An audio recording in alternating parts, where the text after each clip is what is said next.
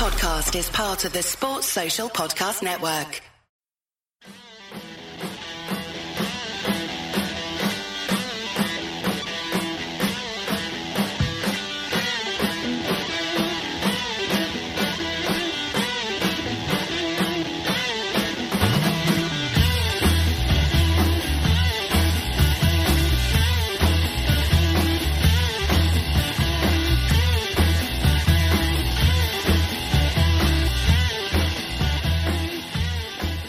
Hi and welcome to the Nina Kauser Show. My God, Liverpool 2, Tottenham 1.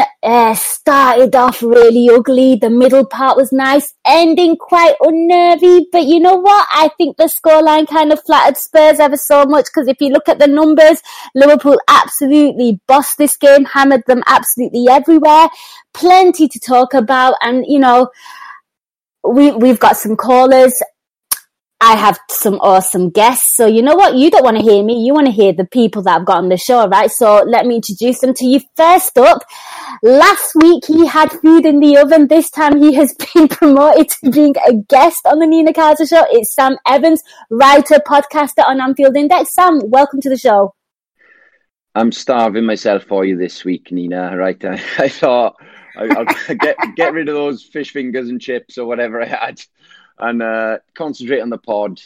I had an absolutely miserable morning today with the Wales rugby result, so I was a bit gutted. But this has really kind of lifted my spirits now, because I was telling Gags earlier, I've got a really irrational hatred for Spurs, and I don't know what it is, but it's Harry Kane. It's just everything about them. I just feel like they're jammy. So I'm just so happy now to just come out of that game. It wasn't pretty, but I think we thoroughly deserved it. So I'm just really, really happy now. For sure. And you know what, listeners need to be aware that Sam actually ran back to get on this pod. I mean, talk about a man who is committed to this podcast. I really appreciate that. And joining Sam, it is a familiar voice. It is the awesome Justin Wells. You've heard him plenty of times on the Transfer Pod, and of course the USA podcast, the baseball podcast as well. Justin, all things Liverpool, how are you? I'm doing well, because I don't have to deal with a world within which Harry Kane has scored at Anfield to win 1-0 for Spurs. Right? I share a certain level of animosity with Sam towards Spurs, but I in particular like focusing it on Harry Kane, and instead of having to sit there and talk about how he's, you know, his popping up at the right place at the right time won a game for Spurs, I could talk about how he disappeared for the remaining 89 minutes of that football match. Absolutely. And you know what's bizarre? Because I also have like a massive like dislike towards Harry Kane as well. I think it's largely down to obviously living in England, the media, the press, you know, English footballer, he gets so much hype. But then on the flip side to that, I really like Son. You know, they couldn't be polar opposites. So it's a strange one for me. But guys, thank you so much for joining me. Obviously I could tell that you're both absolutely thrilled with those 3 points. And you know what? I'm going to go to our first caller. Joining us, I've not spoken to him in ages, actually. It's Shamik. Shamik, welcome to the show, and a happy Diwali to you and everyone celebrating. Hey, Nina. Happy Diwali to you and everybody. So my question is, last season or maybe the season before that, Liverpool used to start early. First 15-20 minutes of the game, we used to blow the opposition away. But last, maybe 2-3 game weeks, there has been a situation where we have been conceding chances early. We haven't been the best of starters. Is there something that you see in terms of a trend, or, what has changed where Liverpool all of a sudden, from being explosive off the block, are slow to, get started? Well, Shamik, thank you so much. That's a really good question. Justin, I'm going to come to you on this one, because for me, last week, obviously we had that disappointing game against Manchester United. I felt like we as a whole, when you look at that game as a whole, we didn't play really well to like maybe the last 15 minutes, 20 minutes if you're being generous. This one, it's really hard to kind of say Liverpool started out slow on the blocks, because they scored literally in the first minute. I felt like, Liverpool was still not out of the dressing room. And after that, I felt like as the game went on, I thought Liverpool just got better and better and better. But is this a trend that you've kind of noticed as well? Do you think it might be something that Jurgen Klopp's telling his players, you know what, reserve your energy, let them come onto you, they'll tire, and then you hit them? I mean, it could be. If you look at us, we're always extremely, extremely fit, right? I think we're probably like one of the teams that's going to run the most, and I think as such we just use guys, and I think this is why Klopp loves that midfield is they never can stop running. They're basically indestructible. They'll keep moving. It's why Milner plays a lot too. So I think some of it is just if you just some of it's just maybe psychological that if we keep running, teams will tire, but we won't. But I don't really think that that's it. I mean, what happened today isn't that we were slow to get started. It's 47 seconds in, we have Henderson making 2 mistakes, a fluky deflection off of Dejan Lovren, and Virgil van Dijk, falling asleep after all of that to where Harry Kane is and playing him onside. So that just, to me, just feels like a string of mistakes. I don't feel like it's necessarily being sluggish at the gate. That could happen at any point in a game. It just, I think we were fortunate that it happened that early because it, probably had the net reaction of waking the team up instead of anything else. But I don't think that there's necessarily any like pattern like this because look at the last game we played against Genk. We scored 2 minutes in. That's actually a really, really good point. You completely forget what you did in Europe. I mean, Sam, your thoughts on Shamik's question there, and of course, any points you'd like to add on there? Because it was quite a fluky goal when you kind of look back at it, And after the goal, I thought Liverpool were the better team in the first half and in the second half. Yeah, personally, I think season before last, we very much were, coming out the blocks quickly and kind of hanging on. But I think last season we did actually master this kind of way of playing where we'd kind of reserve a bit of energy. And in the last 20 minutes of games, we'd really come into our own. And that's the reason why we kind of ground out so many really close games. So I don't think this is a new thing. I think it's something that we've adapted our game to become more durable to the Premier League. I just think that this division, like today now, it was an absolute freak of a goal. Even though Justin's right, Van Dijk did switch off a little bit, but the chances of that hitting the post and coming back to Harry, Van Dijk's looking at it thinking it's either going out of play or it's going in the goal, And credit to Kane, he's on his front of his feet, expecting something. But it was such a lucky goal at the end of the day, and the reaction from the team really was superb. To have that bit of bad luck early doors, Spurs have had that good win in midweek, and they're thinking, hang on, this might be the chance to actually turn things around. But we have proven last season we are made of stronger stuff, and it takes a lot more than a very unlucky goal in the first minute to make us drop points at Anfield. And, we've just ground it out yet again. No, I'm absolutely with you there. I've not really noticed much of a difference per se. I feel like, that today was a bit of a shell shock. I truly believe that. Shamik, unfortunately, had some connection issues. So thank you so much for still calling us on Diwali. We really, really appreciate it. We'll move on swiftly to our second caller. I believe it's Gags before he has to run off and celebrate Diwali as well. Hello, folks. How was that? I almost cancelled Diwali, like I said before, that half time for the family. It was going to be cancelled. The wife just came in and said, "Did you win?" I was like, "Yes." I said, "Diwali's not cancelled." She goes, as if you'd be able to cancel it. These things happen. I go, well, it doesn't actually for Liverpool anymore. It doesn't. Wow. That was Gags is going to turn into the Hindu equivalent of Ebenezer Scrooge. Yeah, that's it. No party, no party, no Liverpool win, no party. That's it. But yeah, first question was a really good one. I'm so impressed with the way this team bounces back, and I think it was a huge statement that their keeper was the one that kept him in it today. Even though a lot of the shots were low XG chances, from distance or whatever, but they were forced. They were hitting the right areas. They were forcing the big saves from the keeper. So it doesn't matter really what the XG says. In this case, he was forced to make some biggies, and that's one thing that he probably doesn't measure where it was in the corner of the goal or whatever, how the keeper reacts, different things like that. It was, I thought that was impressive from us, and we really, you could tell their confidence is down because, a Spurs side, normally it's 50-50 at Anfield. They come here, they have the ball, and basically 68% possession against Spurs at home. In recent times, that's unheard of. We're turning into that team where people wanted us to be, that possession base, trying to break them down, whatever we did. I want to talk about, though, Trent Alexander-Arnold, because I know a lot of people want to give Fabinho the man of the match. Sky gave it to Mane, who really didn't have too much of an influence in the game, apart from the penalty, which is, okay, massive influence, don't get me wrong. But what I mean is, if when you watch the game, Mane wasn't that one who was making things happen. It was Trent. So for me, I thought Trent, with 7 chances created in the game, the rest of the Liverpool team had 6 chances created in the game.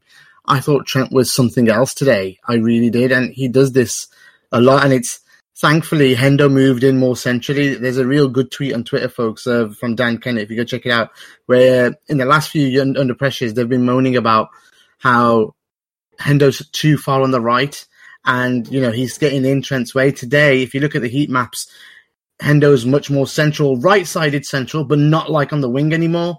And you look at Trent and he's just dominated that right side. I just want the praise on Trent because, I'm hoping you guys praise him. You don't have to agree with me.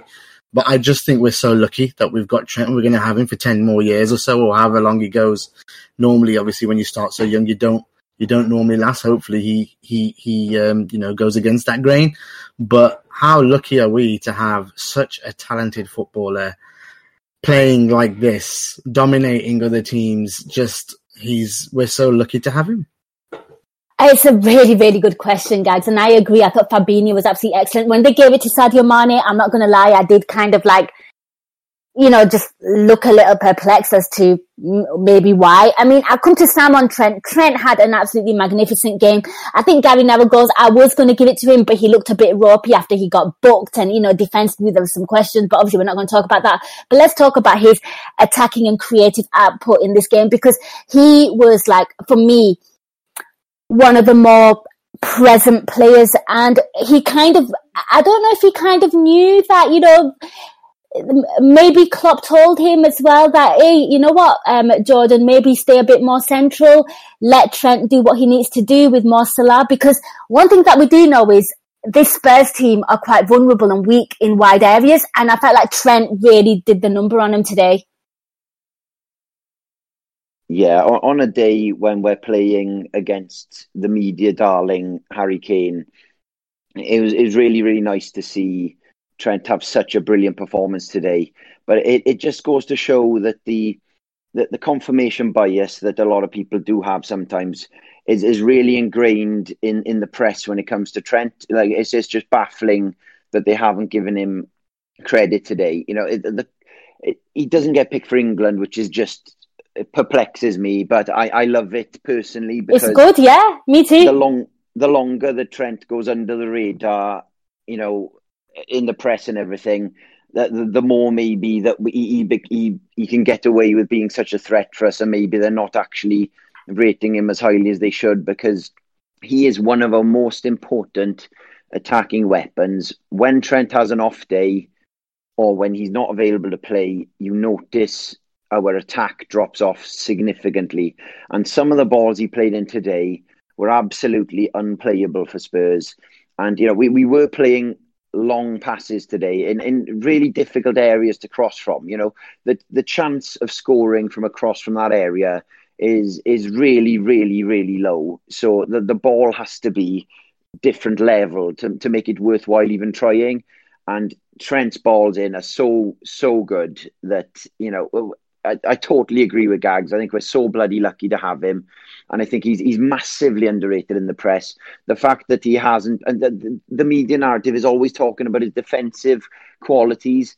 It's where the way we play, the left and right backs are really far up the pitch. So the only place teams can attack us is behind the left and right backs. It's to do with the system, and it's a really, really difficult thing to defend because that leaves them open there. So I think he's really underrated defensively. really underrated going forward, and I think he was absolutely fantastic today.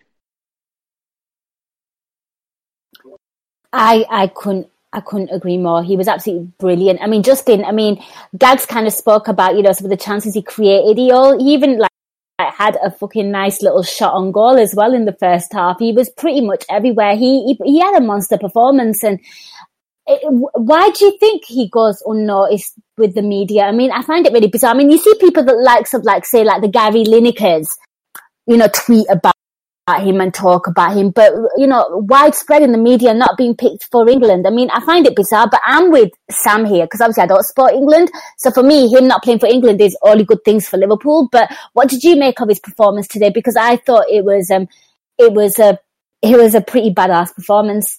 Oh, he could never play for England ever, which I know he eventually will, because the quality will eventually, be too much to deny.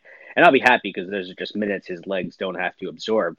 But no, he's incredible. I mean, if you look at his ability to put a ball basically wherever he needs to, it's kind of unrivaled in the Premier League from a right-footed delivery. Besides maybe the only other guy who rivals him right now is De Bruyne, and it's because of the fact that it's coming from a right back who's 20 years old, who's also Scouse, I think is part of why we love it so much. But I think that's also because of the fact that he came up through a youth system.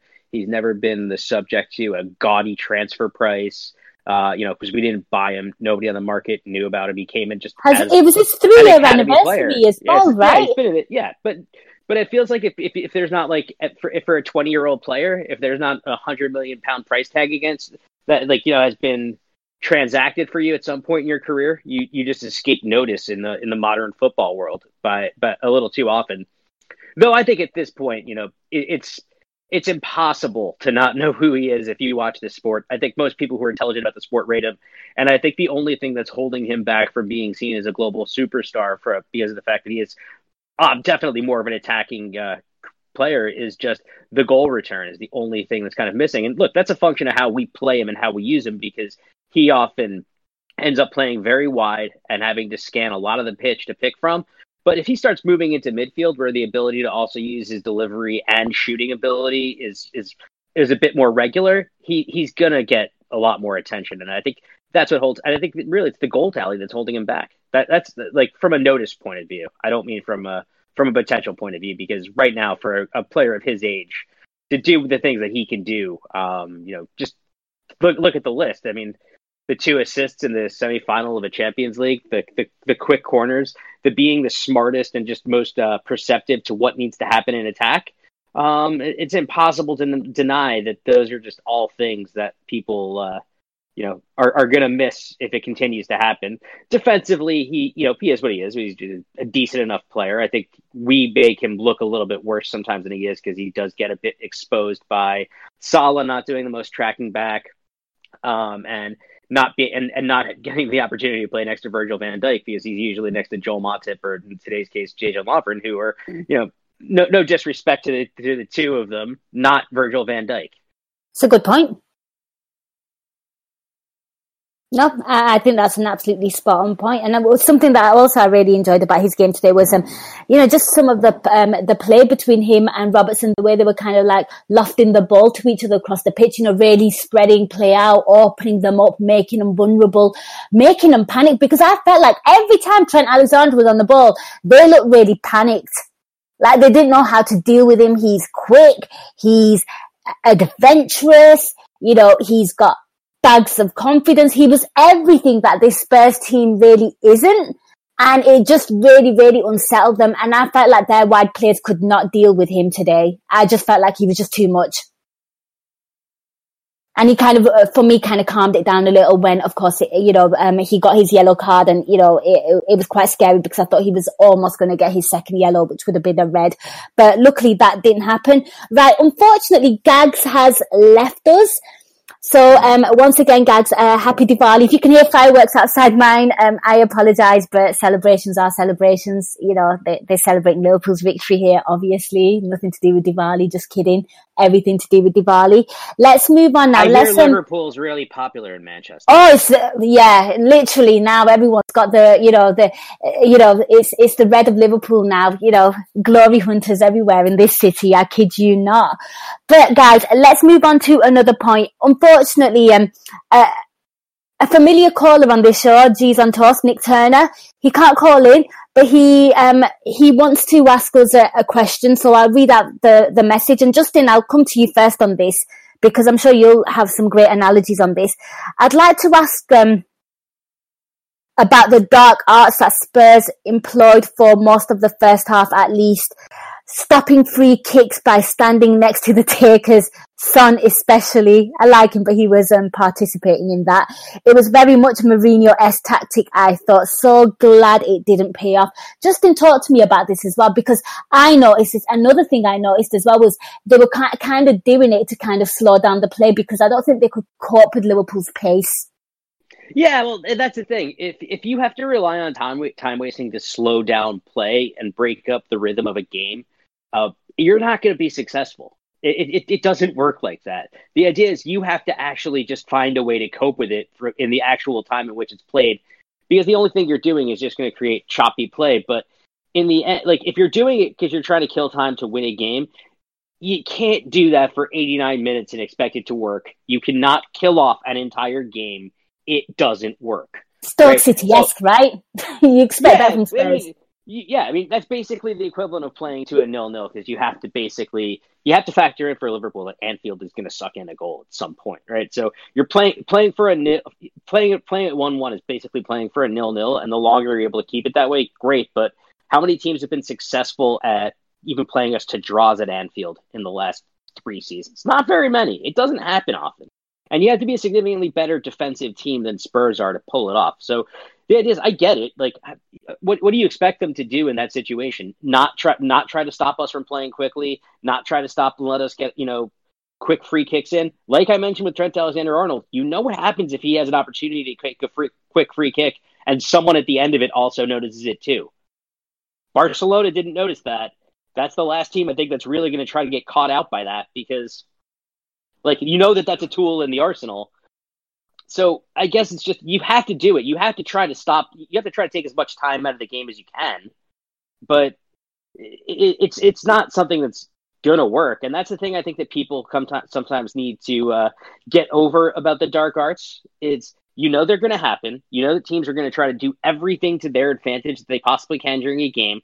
As a fan base, you should be pissed off if your team doesn't do these things, because if Liverpool wasn't also cynically trying to stop teams from playing in situations where we have a lead and we're trying to break things up, I would be annoyed. We actually do some things like this too. You had Firmino kicking the ball away in the 89th or 90th minute. So, it's going to be frustrating and annoying, but you'd be pissed if Liverpool wasn't doing the same thing.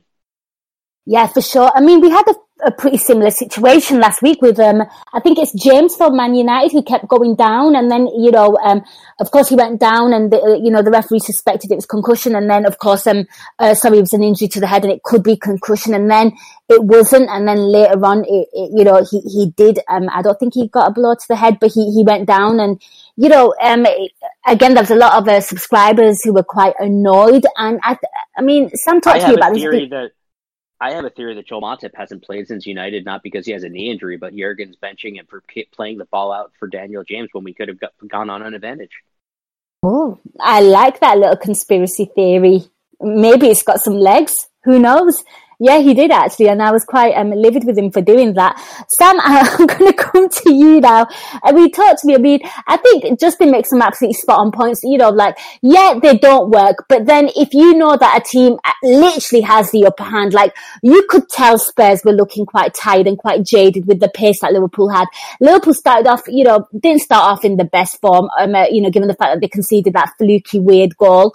But, they definitely looked like the team on top. It was a matter of when they're going to score rather than if. And I felt like Spurs were pretty much trying to do everything just to keep them at bay. Yeah, I just think it's a clear sign of where we are as a club right now. I just think clubs are coming to us absolutely terrified of the damage that we're going to do.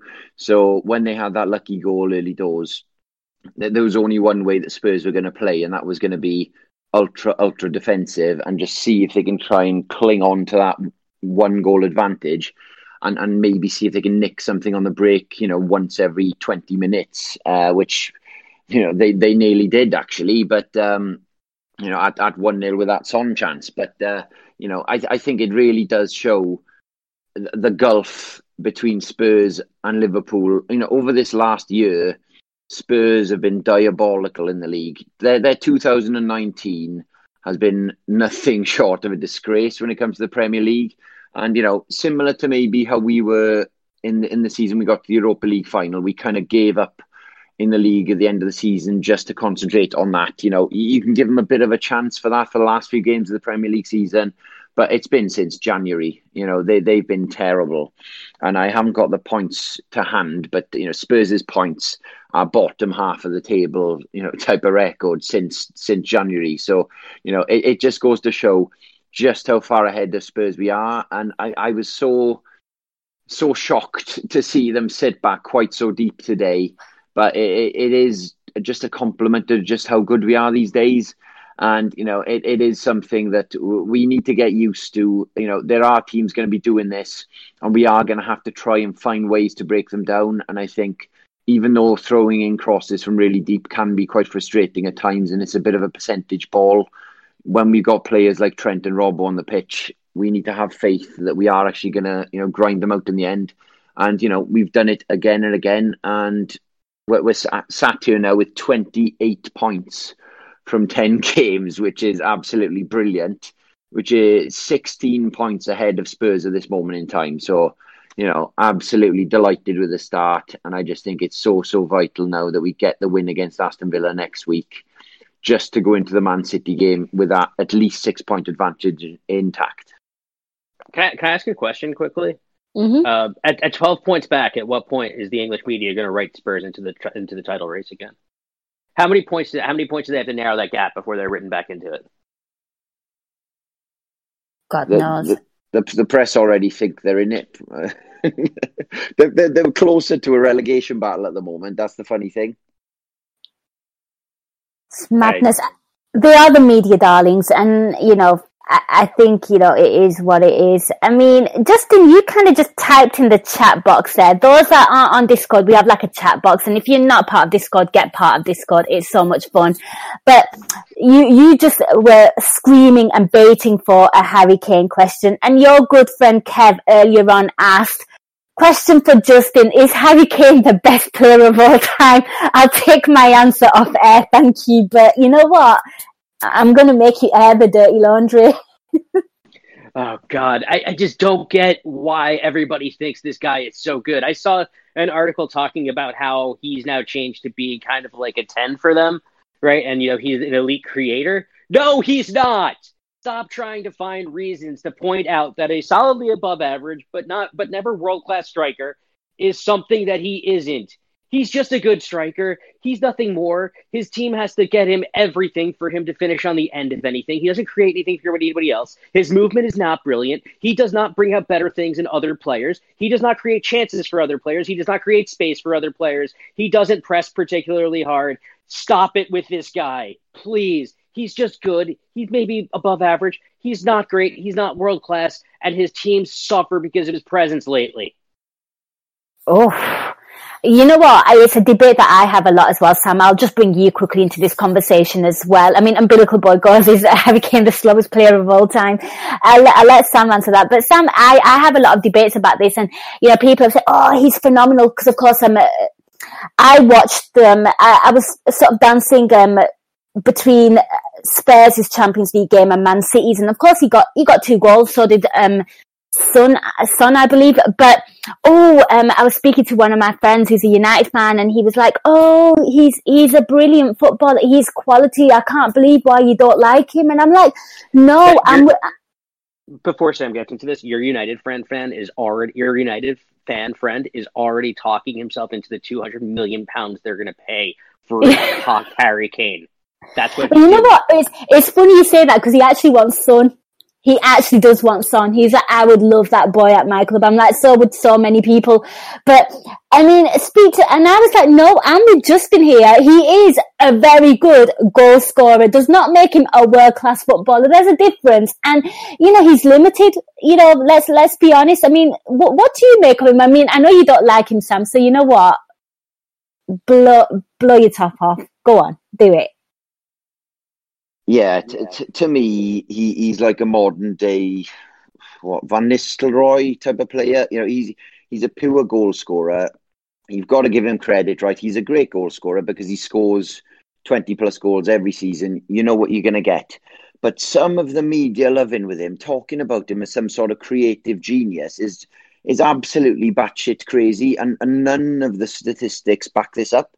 I think that there was a tweet this week actually because, you know, Spurs hammered an absolutely terrible Red Star team this week. And everyone, you know, the loving came back, even though Spurs have been awful all season. They win one game 5-0. And then the loving kicks in again. I don't know who Daniel Story is, some BBC journalist, I think. But he tweeted, Harry Kane is producing one of the best creative performances I've seen this season. His vision is way, way above most normal centre forwards, right? They were just spouting a load of shit about how creative he is and amazing. And fair play to Simon Brundish, he just kind of started throwing stats at him. And one of my favourite stats was just 11 goalkeepers in the Premier League with a higher XG build per 90 than Harry Kane. So, you know, goalkeepers are getting better XG build than him. So he's a brilliant goal scorer. And he gets himself in great positions, and his finishing is probably elite. I don't have the stats for that, but it's got to be because he does put them away. Fair play to the guy. But that's all he is. He's a goal scorer. We've seen Spurs play a lot better when he's not in the team. And he disappeared in this game, right? He disappeared in this game. Well, you know, Virgil van Dijk owns him. That's why. Do you remember when Man United had Van Nistelrooy in the team, right? He would score 20-odd goals every season, but they weren't winning things. I don't know. Did he win one title while he was there, Van Nistelrooy? I think Rooney did a lot of donkey work for him, right? If I remember correctly, Rooney used to do a lot of the donkey work for him.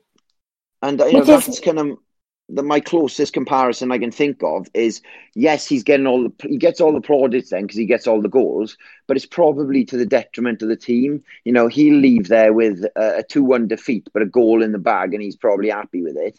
And then the team are struggling for it. You know, I don't think they play that. We saw it last season. They actually had an injury to Harry Kane. And I think they had a bit of an upturn in points per game when he was out because Moura got a chance to get in there, and his link-up play and his pace and running behind the defence actually caused a lot more problems. So don't get me wrong. I'm happy to see it. I think it's the fact that Spurs have been ahead of us a lot. What was it, 7 in the last 10 seasons or something? They've been above us in the league. Shouldn't be happening. We are so bigger than Spurs, and I think it's just a bit of annoyance that we've been so poor, which is why I dislike Spurs. It's just I'm annoyed with ourselves that we shouldn't be behind them. So I was so chuffed now today to put them in their place and just open up a 16-point gap between us and Spurs after 10 games in the league. So, you know, that's put them to bed. And I'm just, you know, that's the end of them as far as I'm concerned.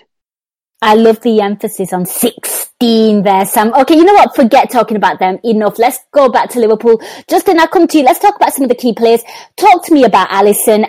We'll start from back to front. We spoke about Trent. So let's talk about Alisson. I thought he was required a lot in action, you know, I'd say in the last 15 minutes, maybe, you know, and I thought, you know, he absorbed a lot of that pressure really well. Not much was asked of him throughout the whole game, but in that little period where we are used to maybe conceding a stupid goal, like there was last minute heart attack, they had that last second corner. Usually you kind of anticipate Liverpool to kind of, you know, drop some points in those situations, but cool as a cucumber. The guy's just come back from injury as well. You can just see how elite he is. You absolutely can. And one of the things that's really nice about him is he brings a level of confidence and calm to the team. Yes. Now, I don't think we were particularly confident or calm in the last 15 minutes of that match. Once we scored the penalty, we were on the back foot. Yeah. But in the situations where we just needed Alisson to do what you want a top flight keeper to do, he did them. And I think that the moment that really sticks out to me most is when the ball somehow finds Son, who gets it thankfully on his left foot instead of his right there. But Son takes a low left-footed shot. Now, Son doesn't get it wide enough of Alisson to really trouble him. But what does Alisson do is he takes all the sting out of the ball. He sits on top of it. He makes sure there's nothing spilled out. And he takes a minute to just basically calm everything down, get people clearing their areas, and get us pushed back out again, right? Those are things that top-level keepers do, and they just basically sit there and just make you think that everything has just been handled easily, calmly, confidently, fundamentally, and he's taken the pressure out of the situation. He does that all the time. Now, there are going to be situations where he's going to put your heart in your mouth, like every time he's got the ball in the back line and the other teams are pressing him. Because one of the things that he is trying to do is, he's like, he thinks he's good enough with his feet to start attacks, which he is. So you have to take those moments of excruciating pressure that are going to make you feel like you might make a mistake and kind of couple them with the rest of that exuding control and kind of weigh them together to see, did he do the two things that you expect out of him, which are going to be controlling the game and keeping us calm. And he did that for me perfectly today. He had so many things had to happen before their goal was scored that he was completely taken out of the play before it anyway. So you can't fault him there. He didn't let us break, and in the end of the game he kept us calm.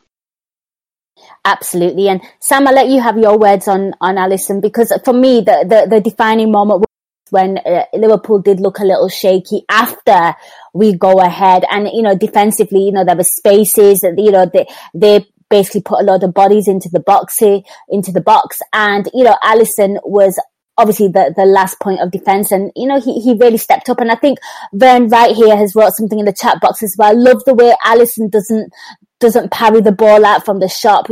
From the shot, he's so safe and so clean. I want to get your thoughts on Alisson, because there was a moment where he was required into action, and usually when you see quality goalkeepers like the likes of Manuel Neuer, who have nothing to do all game and they have a lapse of concentration, that kind of happens to goalkeepers because they need to stay alert throughout the whole game. This guy, for me, when he was called into action so late on in the game, he was on it. Yeah, I was about to quote Vern Wright's comment there, actually, because that's exactly what I was going to say myself when you were starting to ask the question. That's one of the best things about Alisson is how cleanly he's taken these shots. Spurs are a bit guilty of doing something similar to us, which was hitting the ball straight at the keeper quite a few times. But it's surprising how often goalkeepers do end up fumbling it when it's struck that cleanly. Son can hit the ball so well at times, and you do see a lot of goalkeepers having to take a second bite at it sometimes, and that's the kind of goal that Harry Kane kind of thrives on, is the messy kind of rebound goals that he can get. So having a guy like Alisson in the team, as you were touching on earlier, maybe he does give us the odd heart attack now and again, but that's completely our own baggage, not his. He's got full control of the ball at any one time. I know he's made the odd mistake in his time with us, but they are few and far between, and that guy's got so much confidence on the ball. I think we've just been so kind of poisoned by previous goalkeepers that we still haven't quite got it out of our system, despite the fact that Alisson's been there for over a year now. I think it's something that we're slowly getting used to, but it just takes a bit of time, and it's really, really nice to have him back in now. Even though Adrian did a great job in his absence, I just think it really, really helps having him in that team, especially when we've got, I don't know if we'll get on to Dejan Lovren shortly, but... I'm coming to you with that one next, don't worry. Yeah, but I think it makes a big difference having him in there when maybe some other parts of the defence are slightly malfunctioning. For sure. And Sam, I'm going to stick with you. Let's talk about centre-back pairing, because, I think there was plenty of surprise when Dejan Lovren was called back, given the fact that, he was costly for, of course, Genk's goal. I naturally assumed that maybe, Klopp didn't give much away about Matip. He thought he might be fit. but obviously wasn't. Then I thought naturally Gomez would slot into that position. But talk to me about the centre back pairing, because for me, I mean, I thought Virgil van Dijk was, quite good in an attacking sense. You saw him kind of running forward, trying to be threatening from set pieces. But Dejan Lovren, a few times, in my opinion, I don't want to slate the guy, but had a few lapses in concentration, certainly against Son. I felt like Son had the number on him. And, there was quite a few scary moments. Yeah, it's one of those things, right? Not only can Lovren be... I thought he was all at sea at times today. I thought he was really, really struggling. But not only did he struggle today, but he was also really unlucky with that first goal. He got himself in the way. Not only is he playing badly, but then he got a block in, and that block ends up hitting the post and going straight to Harry Kane for the first goal. And it's like the guy can't do any right. It's touching on the kind of confirmation bias earlier, right? I am very guilty of it with Lovren, so I want to be fair. I think he was fantastic against Leicester the other day. I thought he had a great performance there, and I can see why he's been put in, because Gomez had a few... He was ropey when he came in for Matip the other day, so I think Lovren has kind of gone ahead of him in the pecking order for that reason. I think talent-wise, there's no doubt about it, Gomez is far and away better than Lovren, and I'd rather see him in there. But I can kind of see the reasoning behind it by Klopp. But, today now, I just thought he really, really struggled. That the worst one of it all was that time when Gazaniga kicked it out from his hands, and Son had a one-on-one with Allen straight from his hands. It was nearly an assist from the goalkeeper. It was just... absolutely abysmal defending, and I know Son is a brilliant runner, but come on, it was absolutely terrible, and it kind of summed up his day for me. I thought he was really, really struggling, because we were so dominant in the game. The only chances they seemed to get was when they were targeting Lovren. Yes, and I think that the drop off from Matip to him has been absolutely astounding and quite a lot worse than I was expecting. And I know Justin kind of said it with tongue-in-cheek earlier about Matip. When he kicked that ball out against Man United, when Dan James was rolling all over the floor, being injured for like the 12th time, I couldn't believe he kicked it out. They probably should have cancelled his contract extension there and then. For me, right, you've got to play the whistle. The ref actually stopped the game once when Dan James was on the ground holding his leg or something, which is a disgrace in itself. It should be head injuries only. That's always been the rule. So why Matip did that, I do not know. You've got to go for the jugular in these games. But, joking aside, I think Matip has been absolutely incredible for us over the last 12 to 18 months. And it just goes to show how good he's been, because Lovren and Gomez are really good third and fourth choice centre-backs, to be fair, right? They're probably both better than, well, anything that Man City have, actually, apart from Laporte. So, we can't really complain too much. It's just, when you get Lovren on the pitch, I think a lot of it is us just panicking as well, because we know what he's like. He can have a great 89 minutes and then throw one in. And that's just something that, when we're going for the league, is something we really can't afford.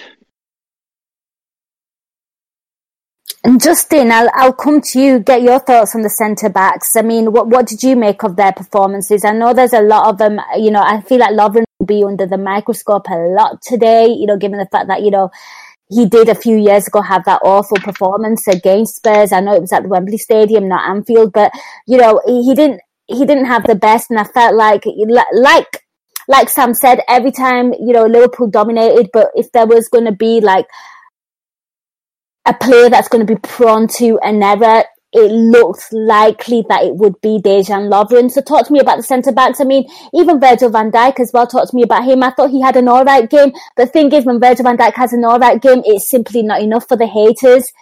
For me, he did alright. Well, for Virgil van Dijk, after 1 minute of having a situation with which four things have to go wrong with him falling asleep being the last one, spent 89 minutes pocketing Harry Kane. So I don't really, I have no fault for him there. Was this Virgil van Dijk's best game? No. I mean, unlucky not to score because Gazzaniga makes a fantastic reaction save against him. But Lovren just, I mean, it's the same thing, right? Sam basically got it. He could be all right for 89 minutes, but there's, the other side of that is just the cliche of there's always a mistake in him. I think he's actually, I don't think the goal deflecting off of him is his mistake. It's just he's very, very, very unlucky. That's not the situation I'd use to highlight the kind of the defender he is today. There's two other ones I would, though. There's the chance that Eriksen dragged wide. Yes. That's down Van Dijk's. That's down a side where Van Dijk has to slide over, and Lovren is nowhere to find the space that Van Dijk slid out of to keep the line close, and it just gives Eriksen a situation where he probably really should score. And then you have when Son rounds Alisson in the second half. Now, I think Alisson actually did a great job to force Son into a really wide shooting position, but what's Lovren doing there? He just gets turned and runs into space very, very, very, very easily by Son. And those are the two situations where they could have easily, scored in both of those situations. And it's just Lovren falling asleep, not being attuned to where the threat is, or not being in concert with the rest of the defense. Those are the situations that he's capable of. And those are the things that, people sit there and talk about the individual errors. Those are the individual errors. It's just not being awake or aware of where everybody else is. For sure. And Justin, I'll stick with you. Let's just quickly cover the defence. We spoke about Trent Alexander-Arnold. Let's talk about Robertson. I mean, for me, there's a lot of creativity on the right-hand side. Obviously, we've only seen this game once. We've gone straight into the post-match show. We've not had a chance to look back at the game or the highlights. But for me, it felt like Robertson maybe was a little playing within himself today. It looked more like defensive. I mean, he got up the pitch a fair few times. Yeah, he did. But I felt like Trent looked like he had the better performance. Oh, Trent had a much better performance. Robertson he's mostly fine. There are two situations that he found himself in that I really didn't love. Once in the first half, he gets beyond and has the opportunity to basically cut the ball back from the byline at around where the 6-yard box meets the end line, and he badly messes up his cross and just passes it right to Gazzaniga, who's able to get his hand down to it. And then there's also off of a pressing situation where he chips across to Mo Salah where he has Salah goal side of Davinson Sanchez, and chipping a ball up high to Mo Salah instead of firing it low when Davinson Sanchez is on his back. That's not a situation that Mo is going to win. So I think from a creativity perspective, there wasn't a ton going. I mean, look, everything creative kind of came down our right side. I thought of it also because, for the most part, I thought that the combination of Mo and Trent Alexander-Arnold were more creative than the combination of Sadio Mane and Andrew Robertson today. But listen, that happens sometimes. I mean, it's good to have all four of those guys being able to interchangeably create chances in the channels, because that's where we excel. And just today, defensively, Robertson was fine. Spurs didn't really break down his side. But in an attacking perspective, he was just quieter than usual. Yeah, I think that's fair, which makes it even more bizarre, doesn't it, Sam, that, Mane did get the man of the match, because I noticed that there was a lack of creativity on the left-hand side more so. Yeah, I think, Robertson was massively outshone by Trent today, but that doesn't mean that Robertson didn't have a good game. I think he was always a threat today. I thought he ran his socks off, and he kept Spurs quiet down that side. So, I think Robertson had more than an adequate performance today. I think that they brought him off with about 20 left, was it, in the Champions League? 20 minutes to half an hour left, just to rest his legs a bit. And I think that was something that, really helped him in the last 20 today, and kept him going when Spurs started a push. For sure. And Justin, I'll come to you. Let's talk about Fabinho. I mean, monster performance again. He was absolutely everywhere. I mean, there's some players, in my opinion, that have this aura about them, and I think Virgil van Dijk has it, and I think Fabinho has it as well, and it's almost like, you come anywhere near me, proceed with caution, because you're going to get hurt. He was literally everywhere. I remember, I think it was in the first half or second half, there were 3 Spurs players around him, and he still managed to get the better of all 3 of them. I think one of them fouled him and he won a foul. He had an incredible game, and my God, does he make a difference to that midfield, regardless of the combination. He always steps up, and today we needed a bit of a brute in that midfield. You need it in every game, let's be honest. Liverpool have been nice for too long, but my God, look at the change. Yeah, well, there's something about Fabinho that, and I think this kind of goes to how at least I like to watch games, which is, if I notice what a central midfielder is doing or a central defensive midfielder is doing, and he's doing a lot of work for the team I'm in, I usually think that's a good thing. Whereas also I think that if my center backs or my goalkeeper have to do a lot of work, that's typically a bad thing. But I think that Fabinho did a ton of work today, got through everything. And it wasn't just the usual defensive excellence or the usual just destroying every other team's ability and turning their transition into our transition. We kept Spurs pegged back, and once we had them pegged back, his use of the ball was outstanding. He was able to find so many good passes to open up crossing lanes for Trent Alexander-Arnold. He did a lot of it. He did a lot of interchanging with, getting the ball to and from the forwards and just kind of bypassing Wijnaldum and Henderson when need be. He was trying to play that chipped pass around the edge to try to play in our fullbacks as well. He just did a lot both on and off ball. Like the off ball stuff, I've come to basically just expect and know that he's going to do. But his on-ball play today was just fantastic. And I think that's a part of his game that he doesn't get enough credit for, because we all know all the industry. We all know all the ground he covers and how good he is at being combative and winning tackles. But it's also just the amount of how good he can be on the ball is something that I really, really, really enjoy. I would like to see him try to shoot from distance a little bit more often. But yeah, I thought he was fantastic. One of the best players on the pitch in the day. For sure. And for me, Sam, he really controlled the tempo of the game.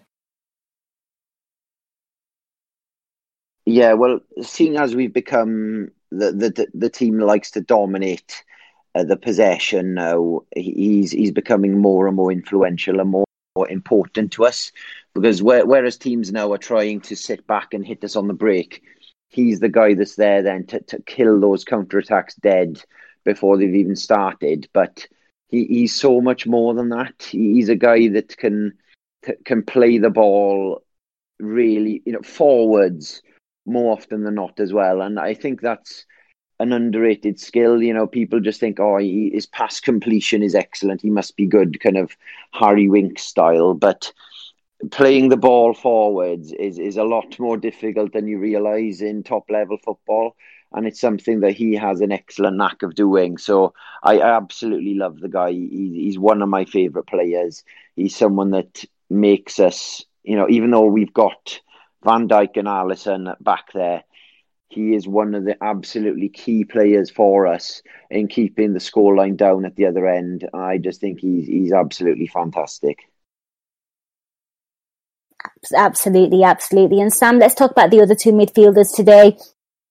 I think we were all quite shocked. I was. I thought maybe Klopp would probably play a combination of maybe a Ginny and an attacking midfielder, or a Henderson, another attacking midfielder. Obviously didn't happen. He went with his safe midfield option. European champions, let's not, talk them down, but he went with the safe option. Talk to me about their 2 performance, because, I think, Jordan Henderson was obviously at fault. It's early in the game, so you can't really say much. But for me, he was at fault for the goal. I felt like the midfield just got completely just taken apart. And, let's be honest, of course, it was nice to get the equaliser as well. But talk to me about that midfield combo, because for me, it didn't start off the best, but as the game went on, they started to play better. Yeah, well, we were all listening to Henderson's interview after the game just before we started recording the pod. And fair play to him. He did admit, that first goal, I gave it away, and kind of apologise for it. And he does beat himself up over these things. So, fair play to him taking the blame for that. and then stepping up and getting the goal. You know, he's a much criticised player. I do it myself, and it's a lot of the time is to do with his lack of contribution going forward. But when we've got a front three that's so talented and as talented as the front three that we currently have, I think you need to have a certain kind of skill set in this midfield to kind of try and help them flourish. So I think Klopp definitely has a lot of time for Henderson. I think a lot more than maybe a lot of fans do. And after, the really good performance of Naby Keita and Oxlade-Chamberlain in midweek, some people might have got their hopes up that they might be in for this game. I never expected that today. I think the fact that they had a lot of the players had a rest in midweek made them absolute shoo-ins now to play that midfield that we played today. And, it doesn't matter how many criticism you have against those guys. We've absolutely dominated that game today. And a lot of that has to be down to the midfield. So I think, for all the criticism you might have for that midfield, they are a midfield who can run all day.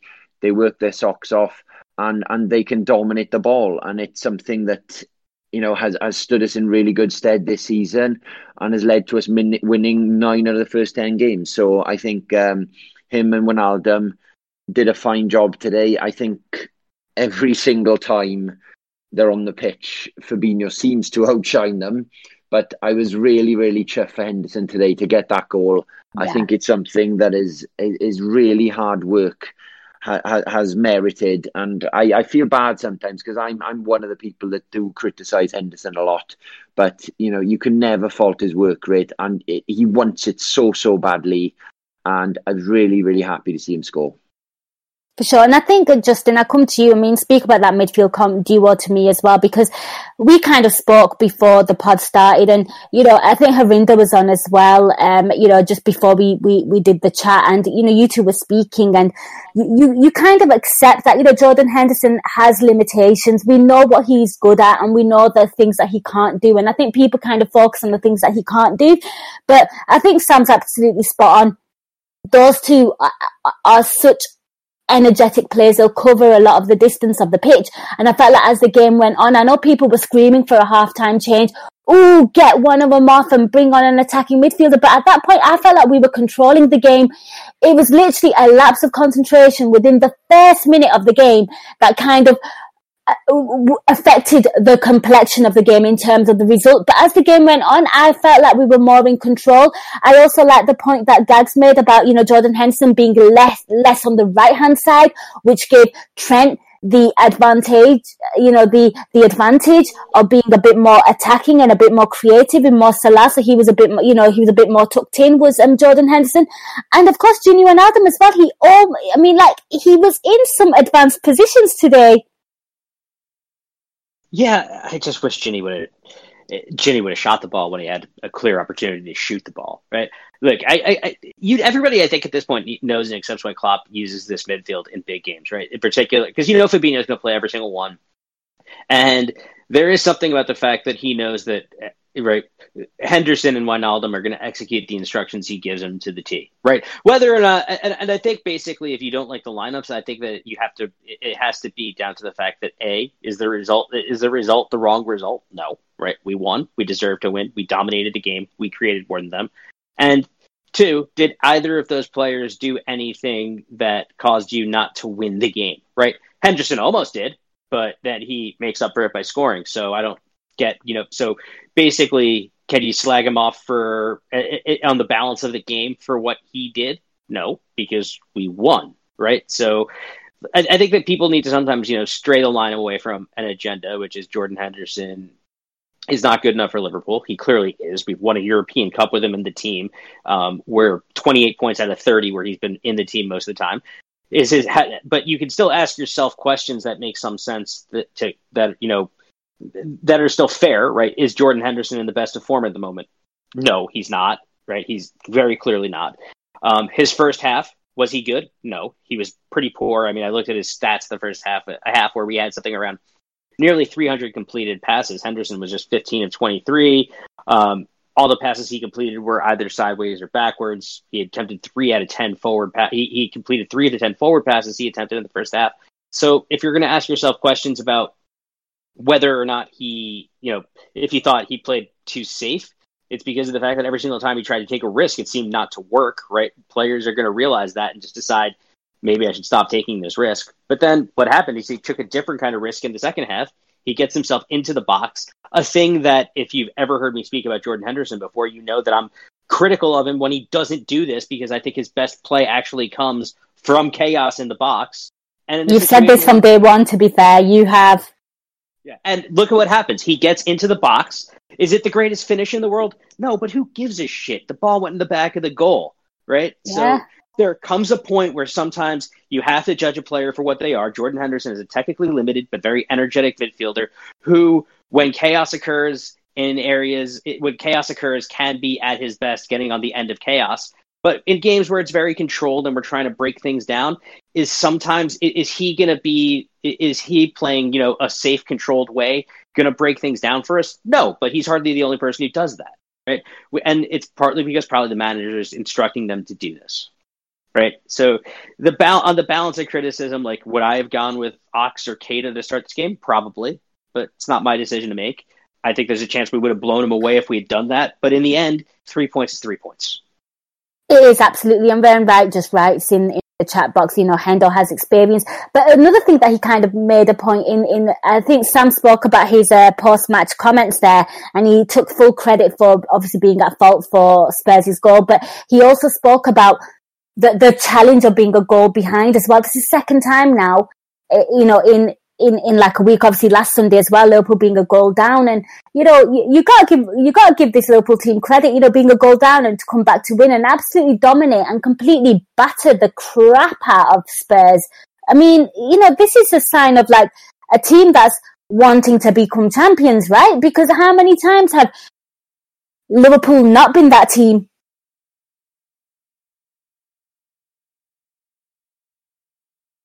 Does anyone want to come in? I mean, Jurgen gave us a phrase to describe this. We're fucking mentality monsters, right? Yeah. We know this. This team doesn't know when they're beaten. That's the most important narrative, I think. If you're coaching a team, like if you're coaching a team, wouldn't you want that to be the thing that your team is known for, like the inability to know when you've lost? Right, during a game, or the inability to know that you're being beaten. Most coaches would kill for that. That's the character trait you want most in a team is actual self-belief. And look at the self-belief in this side: 28 points from 30, 97 points last season. A European Cup where we went down 3-0 to arguably the greatest player of all time at their place in the first leg. Need we really say more? If there's anything we shouldn't question, and Harinder was speaking about this before. And look, I might have used this term in a tweet in the past, and if I do, I really regret it.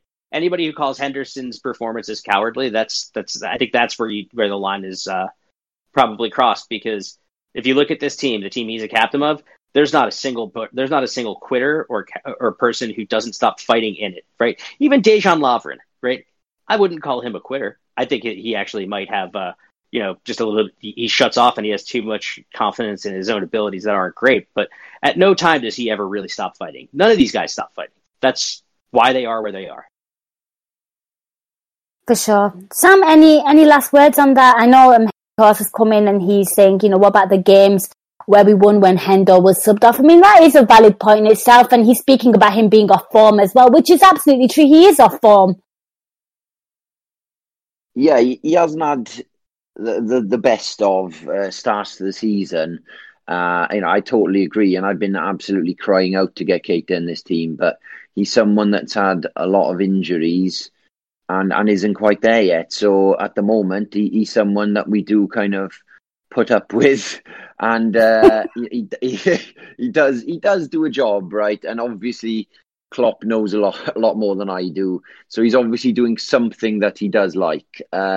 He was getting in the way more than anything the other day. Getting in the way of Trent's progression. He was far too right-sided against Man United at times, and I thought he really did kind of prevent our attack. But I don't want to be too negative about him, because there are traits that he can bring to the team, and on his day he can be useful. I just think he's better off when he had that little burst of form last season when we tried to play him in more advanced areas, and he's more useful like that.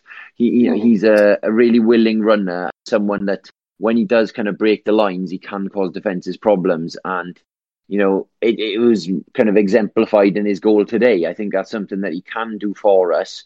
He's not a great striker of a ball or anything, but as we were touching on there just now with Justin, it's basically the nuisance factor. He will run all day for you and cause problems for the opposition, and I think maybe that's something that he can bring to this team.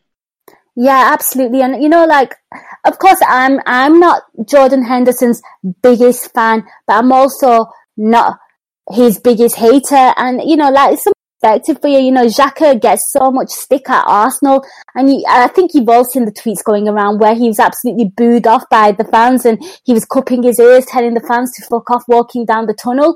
You'd never see Jordan Henderson do that. So sometimes I say, what, just kind of, the grass isn't always greener. There's always somebody far worse, in my opinion, of a situation that's far worse. Yeah, like Xhaka, but a lot worse. So you can strike a ball from 40 yards, Xhaka, but that's about it. So with Henderson, you know what you're going to get with Henderson, and sometimes the great Man United teams. I think that's the best team we can kind of compare us to at the moment, is something that a lot of my mates have now been saying to me, that you are now Man United under Fergie. We're getting these decisions which are correct, by the way. There's been a bit of controversy. I'm sure we'll get onto the penalty later, but there's been controversy around that somehow, and that bloody penalty again. It's like the guy's kicked him in the box and we've won a penalty, and they're kind of kicking off about penalties when Man United have had double the amount of penalties that we have over the last 2 years in the Premier League. It's agendas right, left and centre. But as he was saying earlier, guys, we've got, to quote Brendan, incredible character in this team these days, and it's something that we never know when we're beaten. And in a league title race against a team like Man City, it's so important that we can grind out wins, and it's something that we're getting really, really good at. I want to point one thing out here too, as well, which is, if you're going to try to make a point of singling out the captain of the team who scored an equalizing goal in a game in which we won, what's your reason for supporting and rooting for a team anyway? Right? In the end, a game isn't played on a piece of. It's not played to see who has the best stats. It's played between two teams of 11 to see which one scores more goals than the other. If the captain, even if he causes something for them to score their first, if he helps you equalize it, helps you win the game, that's really not the best time to make like a grandstanding point about his leadership or suitability to lead. No, I think that's fair. I think, I think we're going to move on from Jordan Henderson now. I feel like we've spoken about him a lot there. Sam, I'll come to you. Speak to me about the front three. Let's speak about Sadio Mane, of course, because we kind of said he had a bit of a kind of quietish game, but of course, pivotal, one is the penalty. Literally, when he gets that ball, he shows his strength, and, he gets taken down, rightly so. It's an absolute penalty, but every time the ball was kind of lofted to him, rather than the link-up play on the left-hand side, I felt like when the ball was lofted up to him, he looked more devastating in the second half. Yeah, it was a funny game. With Spurs playing so deep and sitting back as much as they were, it really did restrict our chances for the front three to kind of play that nice, intricate link-up play that they like to do. So it kind of did leave the guys kind of isolated at times and having to try something on their own. And I think it's probably fair to say that Mane might have done that best out of the front three, and maybe that's kind of why they picked him for man of the match today, especially having won that penalty, which ends up winning us the game. So, it wasn't a game for the front three as such today. I think we just dominated the ball overall, but we weren't managing to create that many chances for those guys. So, I thought Mane really did do really well with the way we kind of tried to deliver it into the boys today. It was kind of I don't know how to describe it, long passes maybe. I don't know, just to try and kind of disrupt the Spurs. Hit them on the counter. Back line, yeah, and almost kind of, if Spurs did win the first ball, we were picking up on the second ball. And I think that was a clear tactic today. And it was something that was putting them under a lot of pressure. And it was something that Spurs really did struggle to deal with. And, Mane was probably one of the best when the second ball did come along. He's one of the quickest guys to react. And, that's where we end up then getting something like a penalty or a chance then that will win us the games. That was absolutely vital for us today. For sure. And, Justin, I come to you. I noticed as well, a lot of his play was quite from deep as well today, Sadio Mane. Yeah, I mean, Spurs were going to try to pin our fullbacks back the entire time. I think they were more successful doing it to Robertson than they were to Trent Alexander-Arnold. Probably some of that's tactical, where you think you can probably get in at behind Alexander-Arnold and in at Lovren and get more joy than trying to go right at Virgil van Dijk. Because, I don't know, if I was setting up a team with two attackers, I would do the same thing. But I think that, not having a fullback get far enough up the pitch to provide him with service forced him a lot deeper. It forced him a lot more central. And I think that just our ability to attack down his side was, it wasn't completely and totally shut off. Because, as I mentioned earlier with Robertson, there were a bunch of opportunities where he gets behind. A lot of that comes from interplay with Mane. But I thought, effectively he was just kind of quieter. I do think that Mane should have absolutely scored that free header that he had the first half, because he's unmarked onside in acres of space. And other than that, I don't think that there was, in the second half, I think he tirelessly ran. His ability to press, he was nonstop with a motor pressing. It's just, I think that, aside from getting on the end of the header and then being fouled, right? He was in fact fouled for that penalty. You could try to cry about it however you want. Can't kick through the back of a guy's leg and expect that that's not going to be called. But I think that, he was a quiet version of himself. He wasn't terrible by any. He wasn't bad by any stretch of the imagination. Mm-hmm. But if you were kind of like assessing a match rating to a Sadio Mane for that, that's like a 6.5 out of 10. Right? That's what that was from this. There was nothing. There was no moment of brilliance, but he did enough to help to contribute to a win. For sure. And Justin, I'll stick with you. Let's talk about the man that actually slot away the penalty. I mean, first of all, he was just so confident. But talk to me about his performance as well, because I felt like, maybe he was aided in the sense that, there was a lot more creativity on the right-hand side. But I felt like, in terms of Mo Salah, to me, he looked a little bit more lively in, I'd say, maybe the first 20 minutes of the first half, and maybe the build-up to, obviously, the penalty as well. For me, it was in short bursts. It wasn't like a consistent thing with him. Well, he also comes off with the ankle bothering him, so I think it's the type of thing where it's an injury, it's hampering him. It would be nice to have another. We've had updates in here, by the way, that he should be okay, so that's good news to anyone that doesn't know. Yeah, control your team, Brendan, you dipshit. But it's basically down to the fact that I think that that's probably still bothering him. I mean, there were some really nice lively moments to play with him. He has that moment where him and Firmino combine. He gets it to about the top of the area and hits a ball that I thought it was moving decently. Gazaniga's just really well positioned for it. There's him what seems like a routine with a Trent Alexander-Arnold finding him at the top of the area in a corner that he drags wide. There's the half volley he takes that I think he puts right at Gazaniga, where he could have probably played in Bobby for what would have been a tap in. So there's still some of the decision making when he's shooting, when he should pass, but I think he was really lively. He was really creative. He created opportunities, and he gets a goal, and we need him to do that, because sometimes we've noticed the longer he goes without a goal, the confidence starts to dip, and he just starts to play more and more with his head down.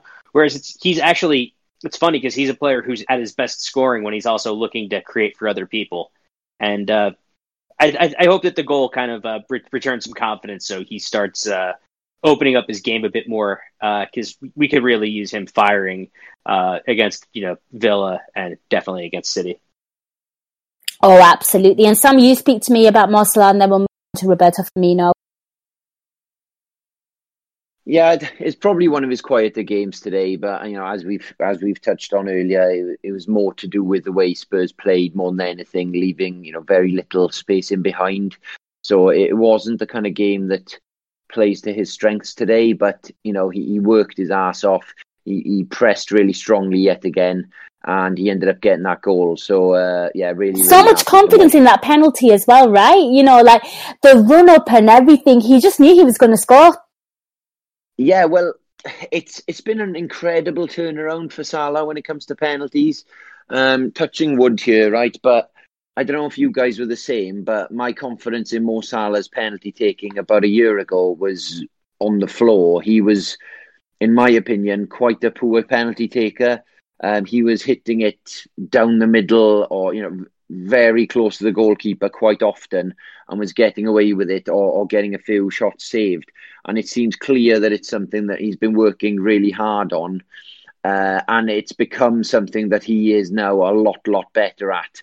And I feel a lot more confident with him taking penalties now than maybe I was 12 to 18 months ago. So really, really good. And just wanted to touch on the fact that we've finally had a penalty at the Kop end in the Premier League. That now is only the second penalty at the Kop end we've had in the Premier League since May 2017, I think. Oh my God. Which is absolutely batshit crazy considering how dominant we are at Anfield. And it just goes to show that so many referees, come to Anfield sometimes not wanting to come across as someone who is kind of given in to the pressure of refereeing a game and doesn't want to come across as a homer. The amount of penalties we should have had in that time is a hell of a lot more. I don't remember 100% that chance, that one that Matip got dragged down against Newcastle. Was that Kop end? I think it might have been. Yeah, it was Kop end. It was. And that wasn't given. And we've had an absolute string of them where we haven't been given. So now we have equalled the amount of Kop end penalties that Spurs have had at Anfield in the last 2.5 years. They've also had 2 at the Kop end in that period in the Premier League. It was both in the same game against us. So I just kind of wanted to touch on the fact that I was kind of relieved that we finally broken that hoodoo, and I'm just hoping, with the amount of pressure and the amount of dominance we be having a hell of a lot of penalties at the Kop end, and I think it's hopefully something that's been banished, and fingers crossed that refs will start actually giving them from now on. Absolutely. And Sam, I'll stick with you. Let's talk about Roberto Firmino. I mean, for me, he kind of went a little quiet in the second half. But for me, in the first half, he was an absolute menace in terms of his pressing game. I felt like the defense just could not handle him. We kind of spoke about a few instances where, him just pressing the defense. I think it was Sergio Aurier, just could not deal with him, couldn't handle him. Talk to me about Roberto Firmino, because when he's like that, he's very, very unplayable. Yeah, well, I think he's probably one of the main reasons why Spurs were so penned in today. I think they really struggled to get out from defence without having to just hoof the ball far, because he's putting so much pressure on that Spurs defence that he gave them no option but to kind of play it long and then, in essence, give the ball straight back to us. So it wasn't an attacking masterclass from him today. I don't think it was that kind of game, to be fair. I don't think he had much of a chance to do that. But I'd be very, very interested to hear the pressing stats for this game. Once Gags has stopped celebrating Diwali, I think I'm really looking forward to listening to the Under Pressure pod now after finally getting that win, just to hear, because I think we'd be pleasantly surprised just how well our front three pressed today. Absolutely. And for me, Justin, that's what I kind of know, pressing game. And I felt like that was the catalyst of Spurs looking really shaky in the back, and them not being able to deal with the fact that there are players literally on their necks. Yeah, well, they also played 10 players behind the ball for most of that game. And typically when you play 10 players behind the ball and we cross the ball a lot, Bobby's 5'11", not going to beat a ton of guys in the air unless he's got some space. With no space around, he's not exactly going to be that effective in an attack. But he did create a lot when pressing, and he did have a few moments where at least you could see him starting to become a little bit of the goofy bastard he can be, like when he tried to shoot the ball between Gazaniga's legs after quickly receiving it off of a throw-in. So I mean, ultimately it's a quieter game from him, but they're not he's not going to be dinking the ball in a weird Rabona around a defender in every single match. Sometimes he's just going to just have normal Roberto Firmino matches where his best influence is winning the ball back, moving it quickly, and creating a counter. But significantly harder to do when there's 10 men behind the ball at all times.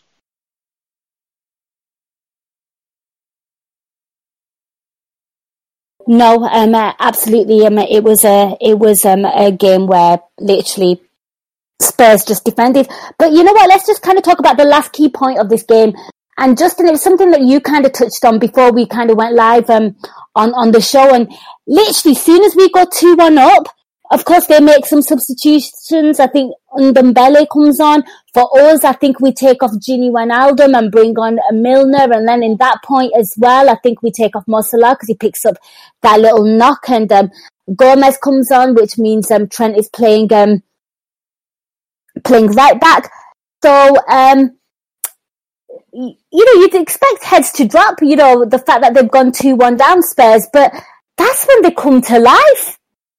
We're lucky that game ended when it did, because if it goes on for 5 more minutes, they probably score on us. But games are 90 minutes instead of 94 minutes, and they're 90 minutes and not 95 minutes. So I think that's probably for the best. And I think that's because I think we expended so much energy to get our supremacy over them. I think it was only natural that we were going to drop deeper once we didn't need another goal. I just really wish Klopp, because the story of this game narrowly goes from Liverpool almost went from Liverpool showing great resolve to win a game that they really should have deserved to win, to Liverpool to Klopp being bested by Pochettino changing it from the bench because Mora and Mora coming on and Dembele coming on basically gave them a bit more push to try to go forward. And we'd only brought James Milner on for Gini Wijnaldum, I think, at the 70th minute, and really didn't use our final sub until it was enforced at around 90 minutes. So we left ourselves shorter on energy than they possibly could have been, and it could have hurt us, but thankfully it didn't, and got away with it. We did, absolutely. And of course, the sub was, of course, Divock Origi coming on for Roberto Firmino. Sam, I'm going to come to you because I noticed in that little period as well, Trent was on a yellow. He was looking not to get a second yellow. Sky were kind of really hyping it up that he should have been off. Obviously it didn't happen. Thank you so much.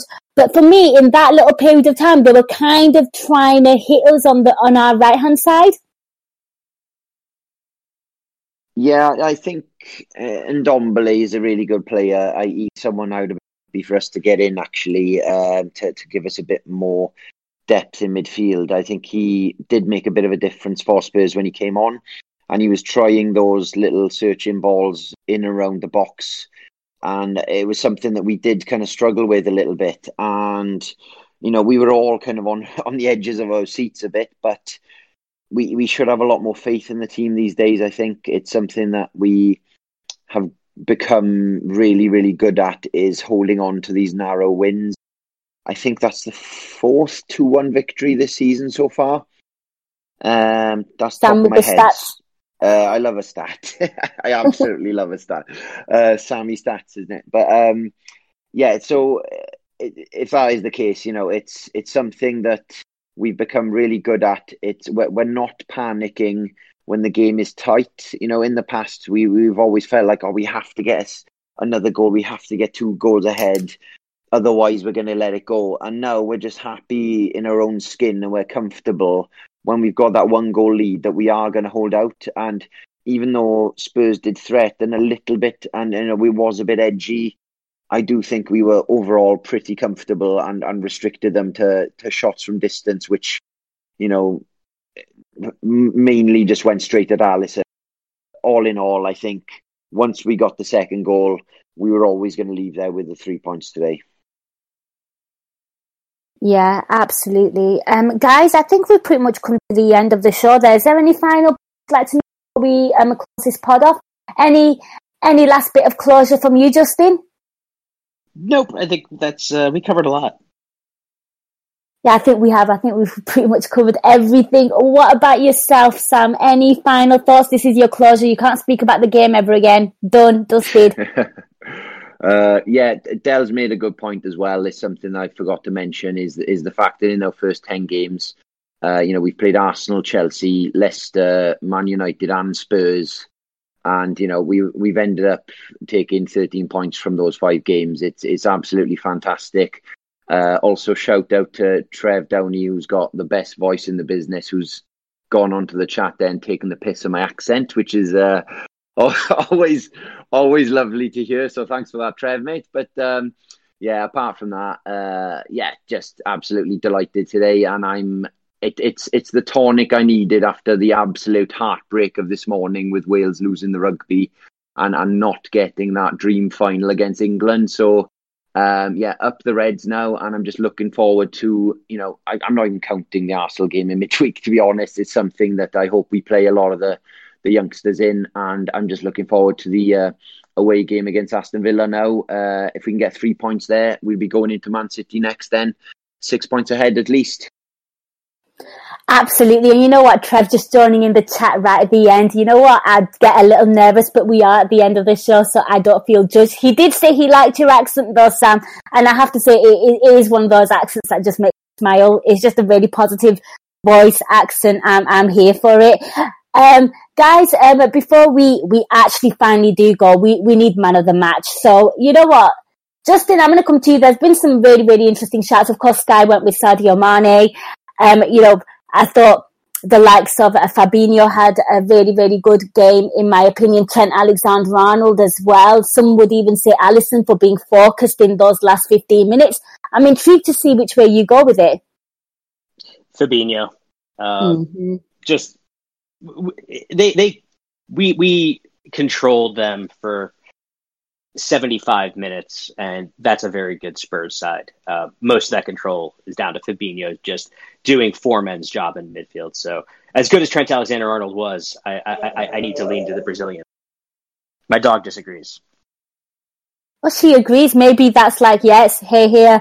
Trev also likes Justin's accent as well. Nothing about mine. It's fine, Trev. I will not cry myself to sleep tonight.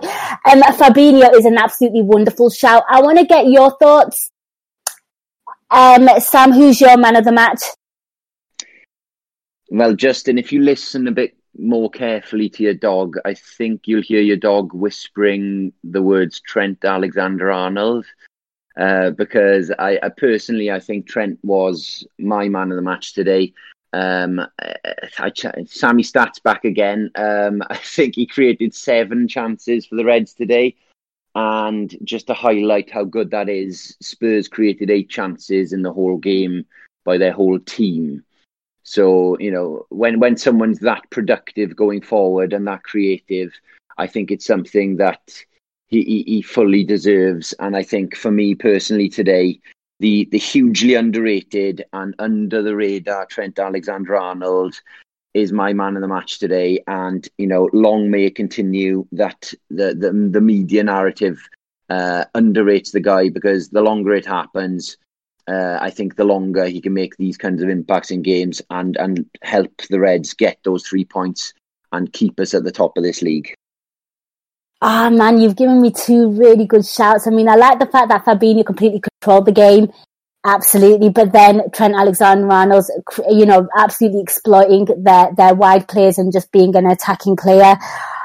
For me, had he not got that yellow, I think he would have been, and, he would have had a flawless performance throughout. But you know what? I gave it to Fabinho last week, even though everyone else kind of gave it to other people. I think Adam Lallana got it. So for me this week, I am going to give it to Trent Alexander-Arnold. I felt like, him just being the constant threat that he was, completely changed how we played and the approach. So I'm going to give it to Trent Alexander-Arnold. I think they're both great shouts. If you want to give it to Fabinho, I think the Liverpool official Instagram account gave it to Fabinho.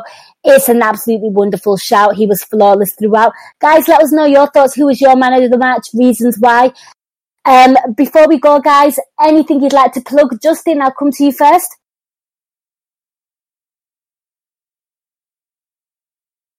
I can get my phone off of me for a moment.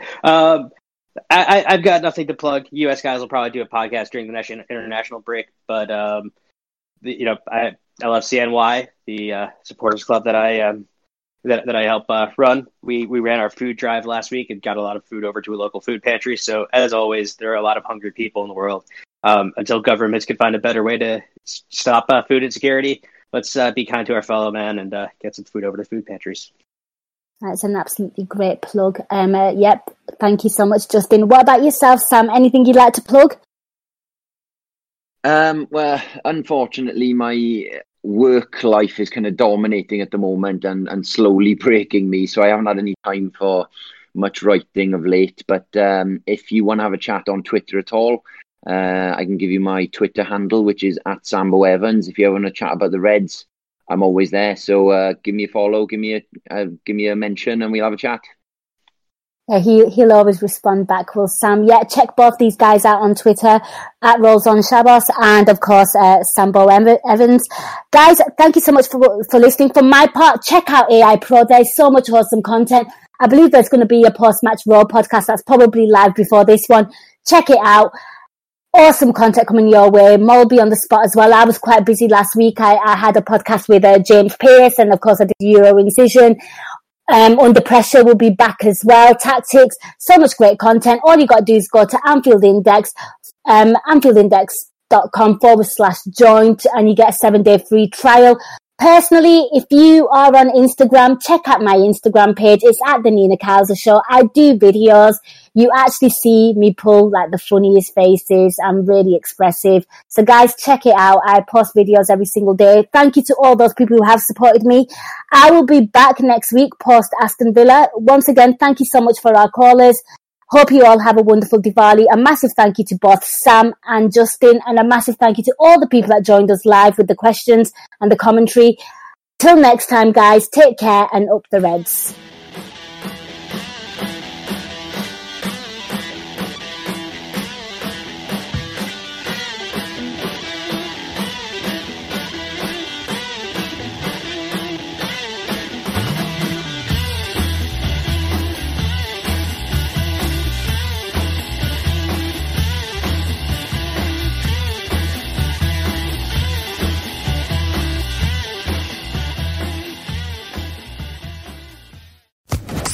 Social Podcast Network.